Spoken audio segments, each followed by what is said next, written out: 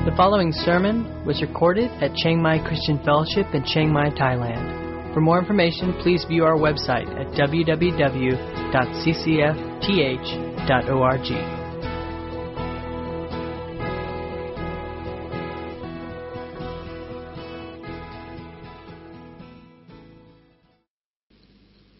Jesus calls the 12, and he is going to send them out to do his ministry. And it's clear from this passage that being a disciple, being a true follower of Christ, means doing ministry. There's nobody exempt from this calling. Every true follower, every disciple of Christ is called to ministry. And in most churches around the world, a lot of what pastors do when they get up on Sunday morning is to urge their people to do ministry. Not so much an issue here, right? Chances are, well, we know, most of you are doing ministry. And so in that, our church is quite unique, and I think when I get to heaven, we're going to get like a special prize for most percentage people in ministry. I think there's a prize for that, right? Go CCF. So as we look through this, I'm not going to be challenging you to get out there and serve God, because you probably are. And if not, well, hopefully you'll catch on as we go, right? But in these passages, as Jesus begins to describe what ministry is, and as he starts to pass the torch from himself to his followers, he really does give us a model for ministry, a blueprint or a pattern for doing ministry. And really the question more for us is, not that we're doing stuff, but are we really doing stuff that fits the pattern or the model that God gave? And that raises the question, did God give a pattern? Does he have a blueprint for ministry? Or is it just kind of, we just go out there and do stuff, and if you're busy for God, it counts for something? Well, from my own experience personally, I know for a fact in my own life that I have had plenty of times in my life where I was super busy for God. In fact, the point of nervous breakdown, busy for God. But honestly, when I look back at it and evaluate some of those seasons in my life, I can't honestly say that I was accomplishing much in terms of kingdom work. And as we look through and we look through at what Jesus instructed his disciples to be doing, I can't honestly say that I was doing those things. So a real question for us to ponder and contemplate and think about is not just are we busy, are we serving God, are we out there doing stuff, but are we really doing the stuff that Jesus instructed us to do? Are we really following the pattern for ministry and setting the priorities for ministry that Jesus gave? And when we go to evaluate what we're doing and how we're spending our time, are we evaluating it against these standards, these benchmarks that Jesus gives us? Now, a little bit of disclaimer. Acts chapter 9, verses 1 to 9, we just read it, and there's some things in there you're going, this is scary. I don't know if I really want to go there, right? This whole no purse, no money, thing. Okay, disclaimer. This is phase 1, right? What Jesus describes here is not exactly what's done and followed in Acts and in other places. I would doubt that there's a single person here who's here without a bank account, without money, without an ATM card, without a checking book. We don't do it that way. Are we failing because we're not doing it exactly as Jesus described here? Well, this is a unique situation, and it's before the cross, and we'll talk a little bit about some of the purpose of it. But I do believe this, that what Jesus gives here is in its seminal form, in its seed form, everything that ministry is to be. And as the New Testament unfolds, the details of this model gets filled in. But I think the key concepts that Jesus lays out here would be true for every single one of us as we do ministry. So let's see what Jesus calls them to do. First thing is and actually to back up a little bit, all the way back in chapter 6, he called these 12, and he named them as apostles. And if you were here, you would remember that. He called them as apostles, and he began the training process. So we see happening here in verse 1 and 2 when it says he called the 12 together and gave them power and authority over all the demons and to cure diseases, and he set them out to proclaim the kingdom of God and to heal. Jesus has already called these 12. This isn't the first time that he's named the 12, and he's been working with them. But there's a significant shift in what's happening here. Now no longer is he simply instructing them. They're at a point in their training where they are going to start doing the work that Jesus had for them. And it's apparent from the very beginning that Jesus' plan was never to do the ministry all himself. Jesus could have done this. Jesus could have come to the world, and instead of spending all this time working with these disciples who were kind of clueless and hard-headed and didn't catch on very fast, Jesus could have just invented television, right? Or better yet, Facebook, right? Or YouTube. And he could have just gone viral, made a few good YouTube videos, get a Facebook page, poof, he's done, right? He chose not to do that. And not that those are necessarily bad things, but it's not Jesus' first plan of attack. His plan and purpose from the beginning was to call disciples who would participate and join with him and do his work. And so we see Jesus early on, long before these guys are actually very qualified or skilled or prepared, sending them out to do exactly what he's been doing. Up to this point, Jesus has been teaching and healing and casting out demons, and he sends them to do the exact same things. To teach, to proclaim the kingdom, to cast out demons, and to heal the sick. And he invests time with them to disciple and to multiply his ministry. Ministry should be the same for us, right?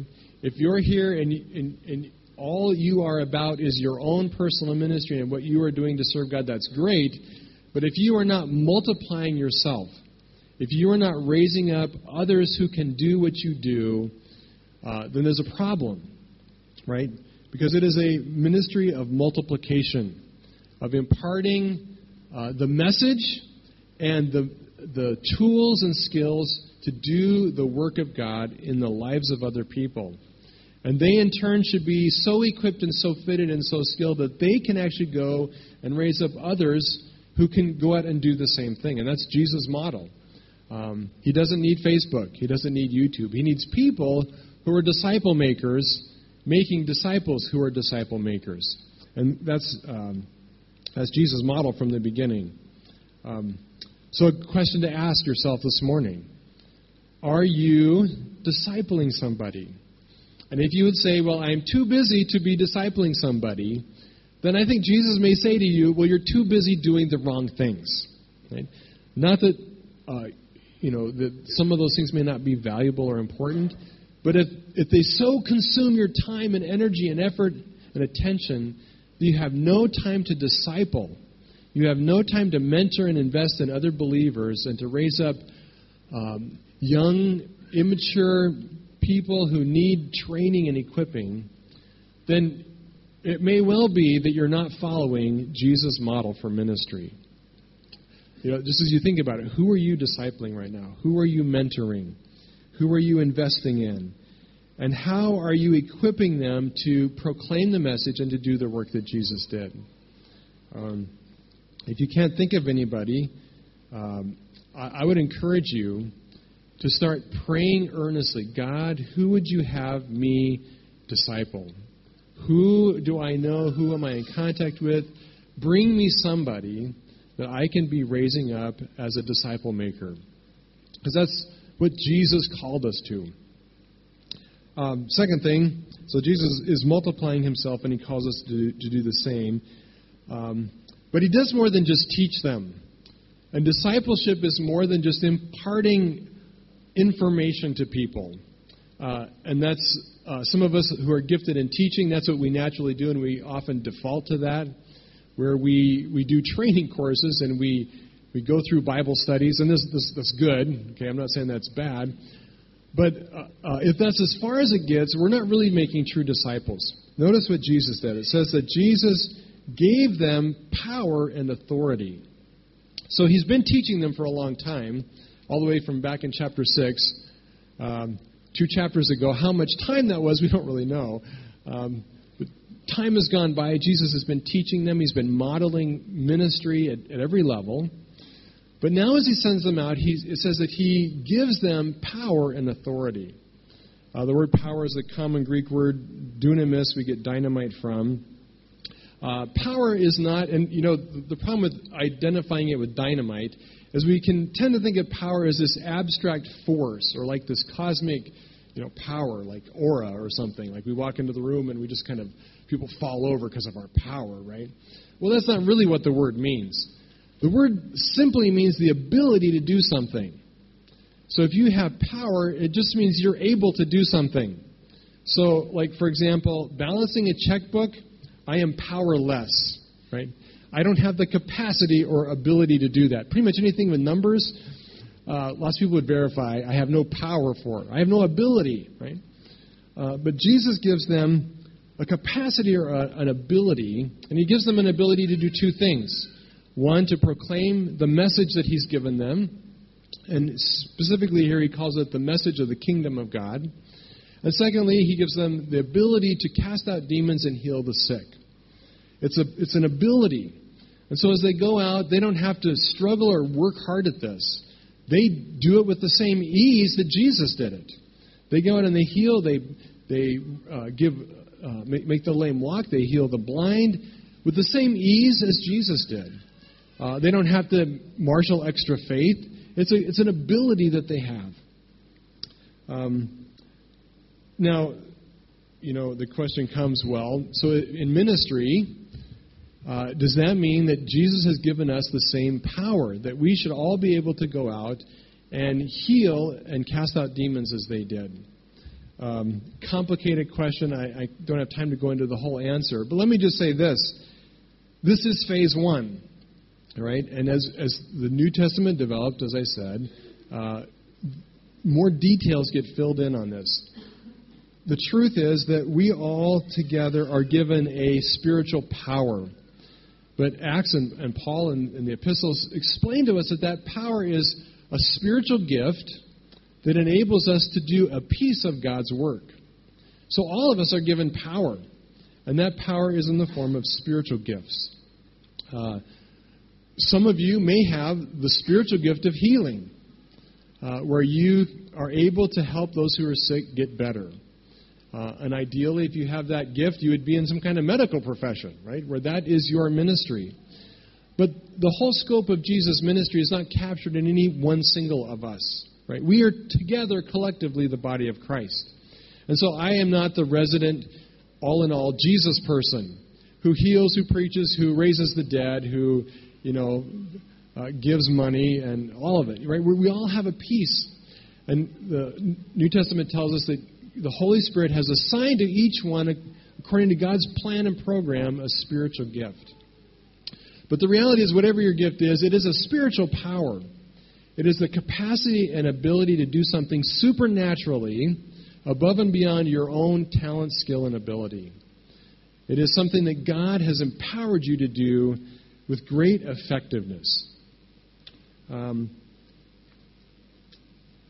you know what your spiritual gift is? Do you know what God has empowered you to do?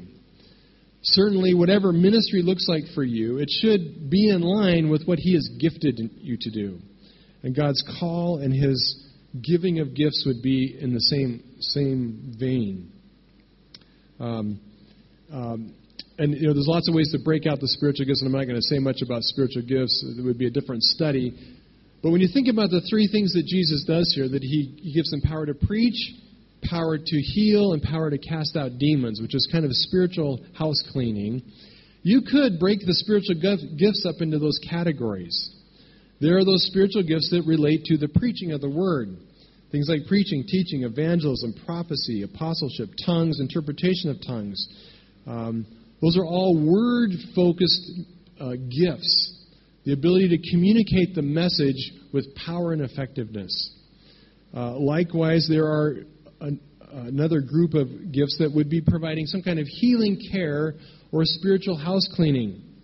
So mercy serving, the gift of physical healing, counseling, giving, administration, discerning, those all really kind of fit into that second category. So it's true that really all of us as the body of Christ are involved in these two main activities: preaching the Word and bringing about the healing restoration of people's lives. And we should be aware and be developing those gifts that God's given us. And ministry should be teaching and healing using that God-given power. But not only does God give them power, that capacity, but it says He also gives them authority. Authority is the license to preach, right? What is the difference between power and authority? Power is the ability. Authority is the freedom, permission, or right to do something. So think about driving. Driving a car. When I grew up on a farm, and so when I was 12, 13 years old, I started driving. And we had, thankfully, lots of wide open space and not too many things to crash into. And what few things we had, I managed to find. But I started driving quite young because that's what you had to do on the farm. And by the time I was 15, I could drive anything from a car to a school bus, right? I had the ability to do that. But I did not have permission, right? I could drive on our farm. I could drive on some of the dirt roads around in the rural area where we lived. If I were to go into town, there are very nicely uniformed people who would remind me that I don't have freedom or permission to do that. Right? But when I turned 16, I got a license. And a license is the state of Colorado, in that case when I was 16, giving me permission and freedom to drive anywhere I wanted. Well, not anywhere, but on roads anyway, right? In Thailand, maybe you have a Thai driver's license. They've given you permission to drive here. And my observation is that the Thai government may give that permission even if you don't have the ability. Right? Just my observation. Right? So God gives us an ability, but He also gives us the right to use that ability. We have been given spiritual permission and freedom to exercise those gifts and that power, that preaching of the Word. And nobody can say to us, no adversary, no spiritual power, no government, no person can tell us you don't have a right to do that. Right? It is our right, it is our privilege, it is our freedom to minister in the name of Christ. We are, in a sense, and Jesus would affirm, and I think the New Testament would affirm, we are all ordained ministers. Right? We are all the priesthood of believers. And every single person has the right and the calling and the permission to do ministry. So there's nothing holding us back. It is what God has called us to do. From here, Jesus shifts a little bit, and He starts talking more specifically about what the focus or goal of that ministry is to be. He says that we are licensed specifically to preach and to heal. And he says at the beginning of the passage, at the end when they return, two slightly different things. And I want you to notice the difference. In verse 2 he says, He sent them out with the purpose, sent them out to proclaim the kingdom of God and to heal. Right? It says they go out, they have great success. And in verse 6 it says they went through the villages preaching the gospel and healing everywhere. Okay, did you catch the difference? Jesus sent them out to preach what? The kingdom. But when they went out, they actually preached the gospel. Those heretics, those rebellious disciples, okay, they just can't get anything right. Jesus says, go preach the kingdom. They go preach the gospel. What's the deal? Well, the question is, obviously they weren't rebelling. Obviously they were doing exactly what Jesus told them to. So the question is, what's the difference between the kingdom and the gospel? How do these two things line up? Are they the same? Are they different? Which one are we supposed to do?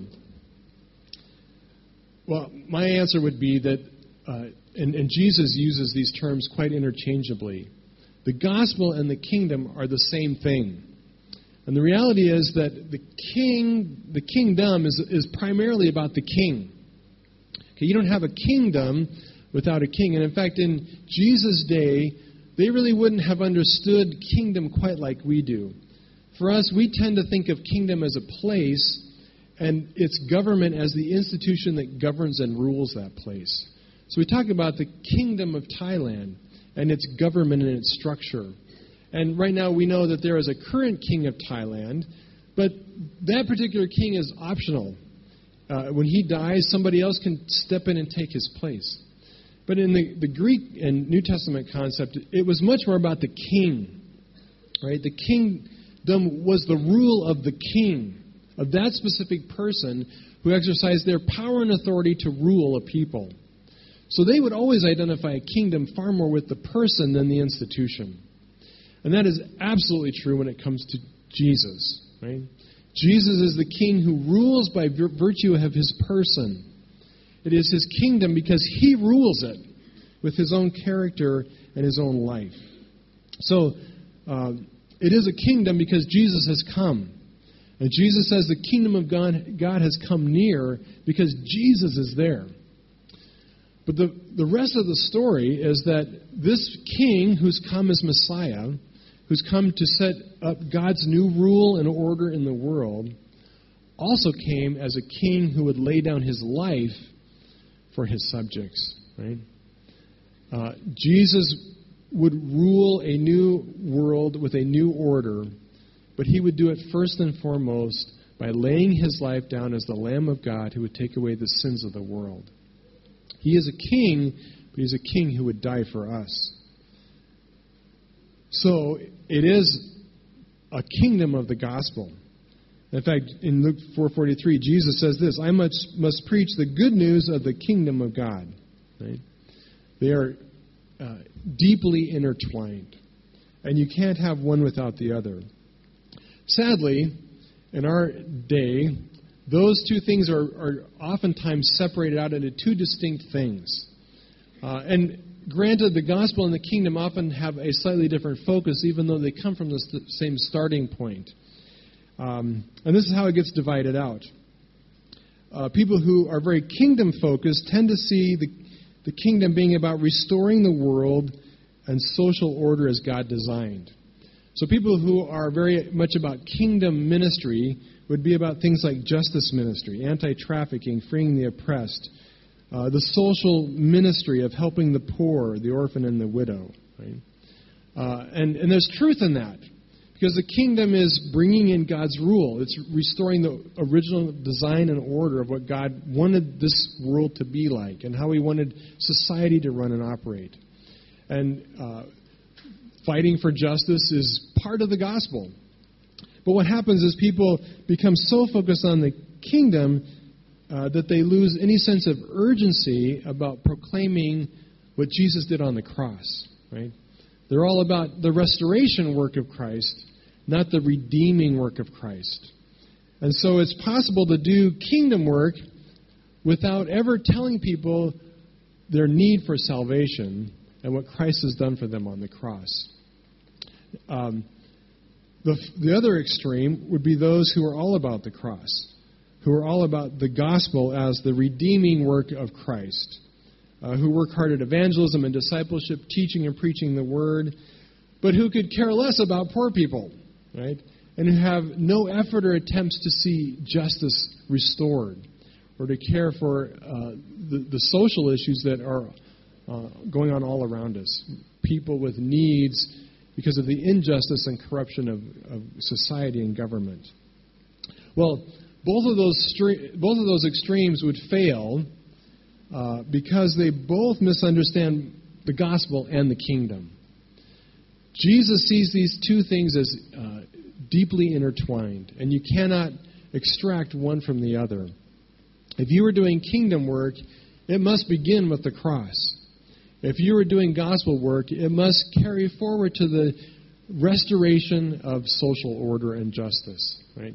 Both must be true if you are doing and following God's blueprint for ministry. I think where we get off is we think of the gospel as the beginning of the journey and the kingdom as the end of the journey, right? I start with the gospel, and someday the kingdom will come. But Jesus says no. The gospel has to do with all of life from beginning now through all of eternity. Likewise, the kingdom is something that's come near to us now. Jesus says the kingdom is near. The kingdom is among you. Right? The kingdom has come. Not in its full and final form, but we are, through Christ, currently members of God's kingdom. And we're to be working to see it established and its work carried out in this world.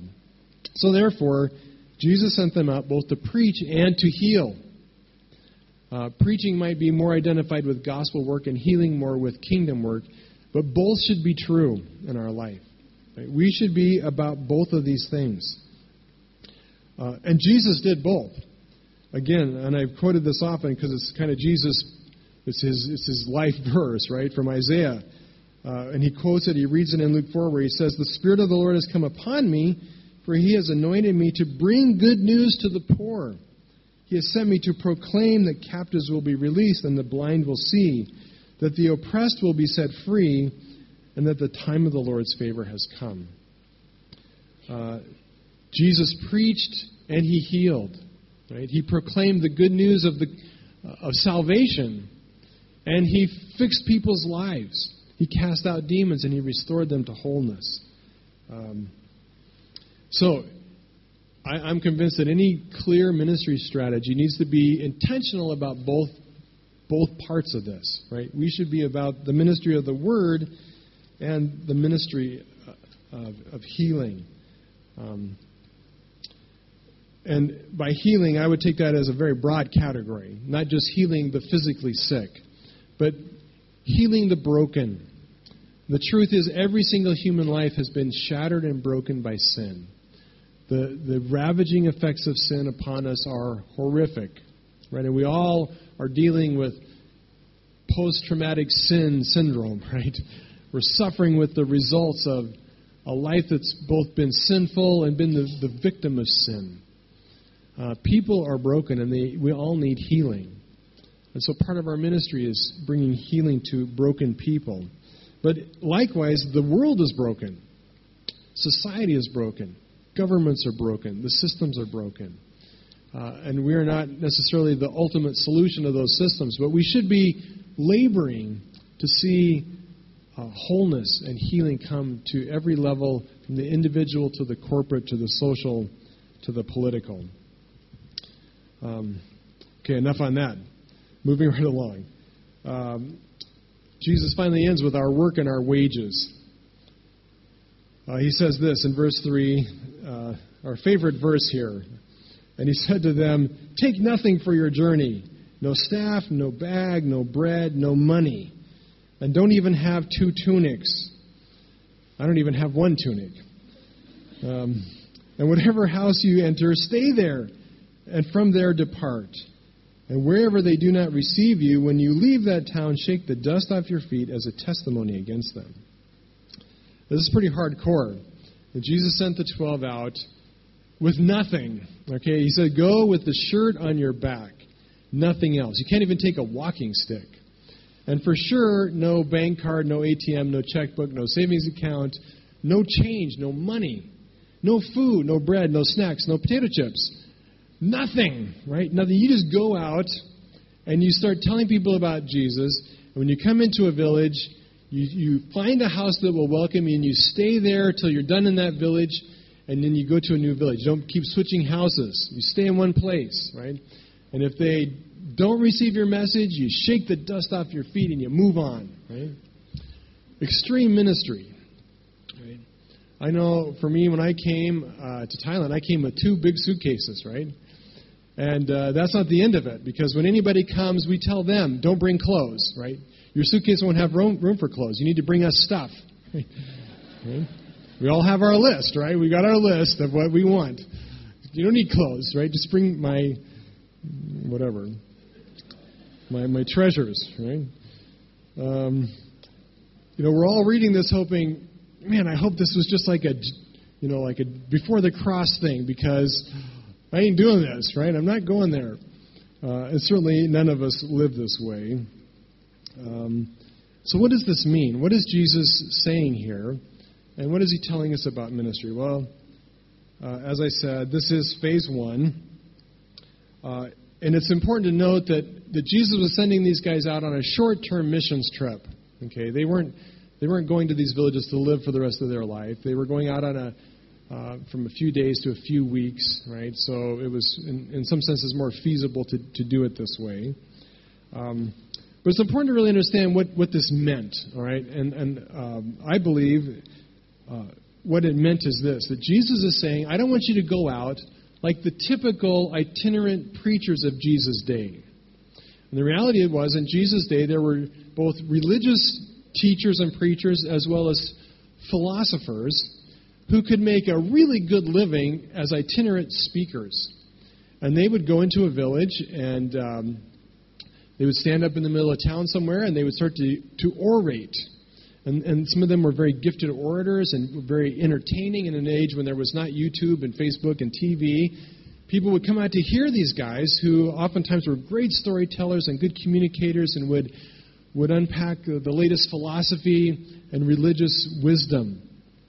And it was a great way to make a living.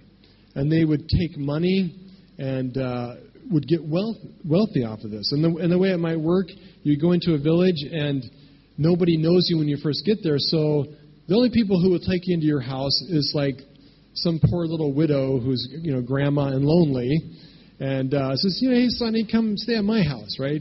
And she's dirt poor and lives in a little shack, so you go there. But after you kind of get a chance to preach some, and people hear you, and they go, wow, this guy is good, and you attract the attention of the mayor and the wealthy, influential people of the town. They say, hey, come stay at my house, because it elevates their status to have such a well-spoken, important person in their home. So if things go well, you start at grandma's house, but you upgrade, right? And you end up at the mayor's house, and you have a big feast. And Jesus says, you're not doing that, right? This is not how I'm sending you out. And he says, and I think the message what Jesus is saying to them here is, you are not to do this for personal gain, right? This is not about a great way for you to get rich. And here's the deal. Jesus just promised to give them incredible power and authority. So when it comes to attracting a crowd and being impressive, these guys had some good skills. Raising the dead, helping blind people see. If you want to make a living, okay, this is going to be a good show, right? And you're going to attract attention. And they would have the capacity to do this for great personal gain. And Jesus says to them, this is not about you. Right? This is not about you fixing yourself for life by selling my message and by doing my ministry. Right? That's not the goal. You are to do this for other reasons. So when you go to a town, you go and you stay at grandma's house the whole time, right? You're not jumping around. You're not taking a bag so that you have something to put all the cash people give you into. Okay? When people offer you money, you say, "Hey, sorry, I don't even have a wallet. I can't take it with me." You do the ministry and you allow people there to provide for your daily needs and nothing more. And when you go on to the next town, you go as you came, with nothing but the shirt on your back. Right? Clearly, that's not the way ministry often is done today, right? And sadly, too many people have found ministry as a great means of personal gain and wealth. It's kind of an extreme example, but Benny Hinn has done a number of crusades in India, and he will not actually stay in India. He has his own private jet that flies him back and forth from the city where he's doing a crusade to Dubai, right? Where he stays in a $10,000 a night room and gets back on his personal jet to fly him back to wherever that he does a crusade, right? I'm thinking Jesus would say, you missed something somewhere, right? That's not what it's about, right? The gospel should not be a way to cash in for personal gain.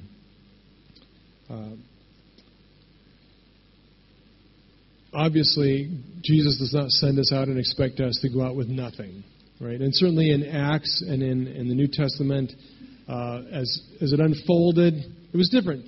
Paul went out as a tent maker. He took his whole business with him, right? He didn't just take his stuff. He took his whole money-making machine with him so that he could support himself in ministry.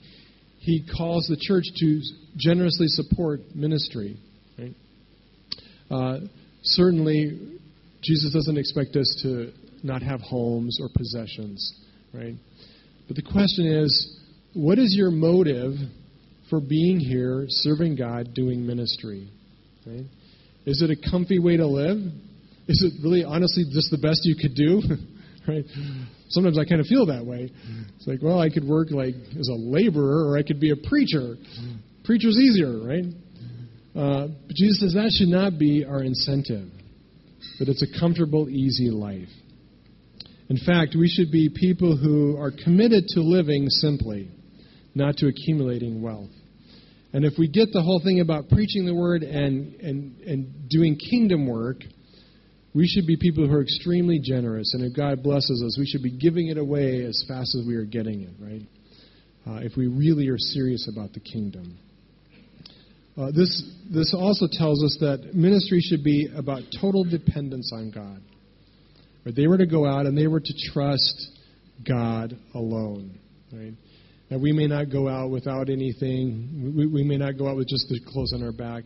But we do need to go out in a way that is totally dependent on God's provision and care. Right? Now, that can look a lot of different ways in our world. But the point is, are we limiting God's call in our life because we feel that the provisions are not adequate? Right?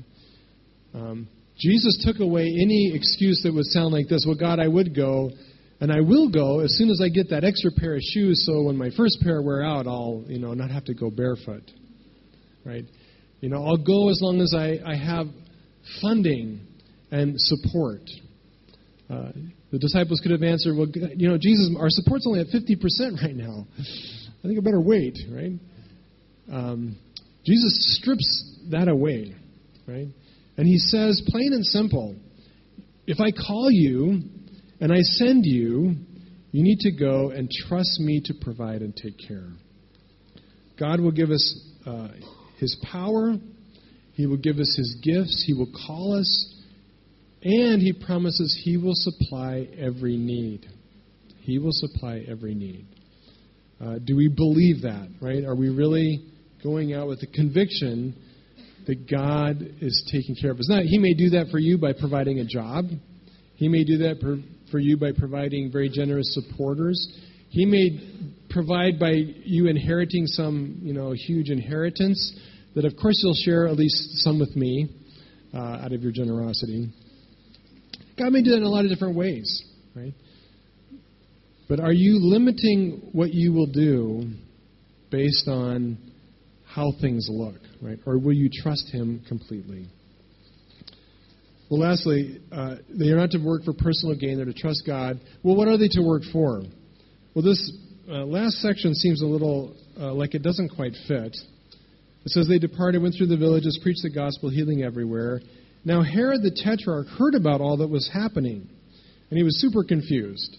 And he starts asking these questions. Man, did John come back to life? I killed him once, and now he's back, right? What do I do to get rid of this guy?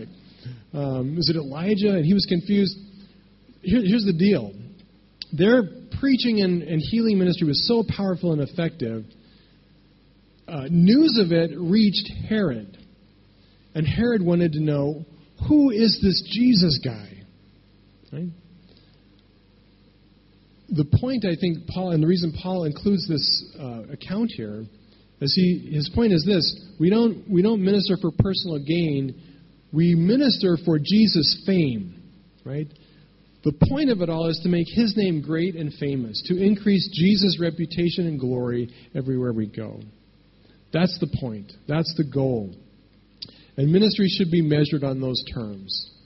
What are we doing to make Jesus famous in Thailand, in Asia, in Chiang Mai, wherever you live and work? Are you increasing by your word and by your work the image and glory of Christ in the place where you are? So that even to the top levels of government, they hear about it and they're asking, what is with these Christians? What is it about this Jesus that they are doing this? Now, they may not get it. They may be like Herod, super perplexed and confused. But they should know who Jesus is because we've been here and because of the work and labor and preaching that we have done. Ultimately, Jesus says you measure success not by a number of converts, not by a number of people healed, but by how successful you've been in making Jesus' name great to the highest levels of the land. Right? And lastly, he says this. He says, don't take it personally. Right? Wherever they do not receive you when you leave, shake the dust off your feet. Right? We all need to pray. This is not a skill we learn in Bible college. And I missed that class, Dust Shaking 101. Right? Which is too bad, because probably some of us could use this class, right? How do you deal with failure, right? Because Jesus says you're going to go out and your job is to preach and to heal. Your job is to go out and proclaim my message and do my work. But the reality is it may not always go very well. And oftentimes you will not be received well. And even though you powerfully work miracles and powerfully preach the word, the deal is, some people are just going to blow you off and reject the whole deal. Right? What do you do with that? Well, Jesus says, don't take it personally, because that's not your problem. Your job is to preach and to heal. Their job is to respond, and it's between them and God what they do with your ministry. Right? So here's the deal. If they receive it, you can't actually take a whole lot of credit for it, right? Because you were successful because God gave you a power and ability to do something, and God worked through that to draw people to himself, and God did that.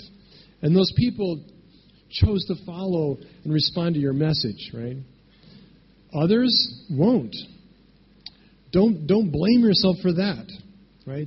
Don't feel that you are a failure because after years of laboring and working, you don't have disciples to show for it, right? We should be measuring ourselves on, are we faithfully proclaiming and faithfully working the work that Jesus did? Right? If we're doing that activity and we are out there, we are taking the gospel, right? And we're making his name great and known. Right? We should be confident that we have done his work. The rest is up to God. Right? And so we shouldn't blame ourselves. We also should be careful to pat ourselves on the back too much when there's success. So I hope this gives you some tools to evaluate your life and ministry. And as we close, just a couple questions. As you evaluate your life and ministry, we talked about the preaching side and the healing side, proclaiming the word, helping people. If you were to break those two sides into separate pieces, what grade would you give yourself on the helping side of the equation? Like A, B, C, D, failing, right? And don't worry, you don't have to stay after school, so grade yourself. In terms of helping your kids and family, with your coworkers, with people you know around you who have real needs, are you in a place where you are using your gift and that power that God has given you to help people in some way, to be doing that phase of ministry? And are you really serious and intentional about kingdom work? That is the restoring side of gospel ministry. And can you name some specific ways that you are doing that? Right? That would be some ways you could evaluate your ministry. On the flip side, as you evaluate the proclaiming side, proclaiming the truth, we're gifted in different areas, but we're called to be engaged in both, right? So you may not have a gift of evangelism as your main gift, or preaching or teaching, but are you being a faithful witness to what God has done in your life, with your kids and your family? Are you aware? Is there somebody in your life you can identify that you are discipling at some level? You are mentoring, you are imparting and raising up for ministry. And if not, are you committed to praying that God would raise up that person in your life? Now, as you grade those two sides, which gets this higher grade, right? Like A+ on one and F on the other. It's a C average. That's good, right? If they're way out of balance, what can you do to shift the balance some, right? What do you need to do to bring both pieces of that ministry puzzle into place? And specifically, what can you be doing this week to change or to to start fixing that imbalance, right? What are some specific things you could do to be really doing the ministry that God has laid before us?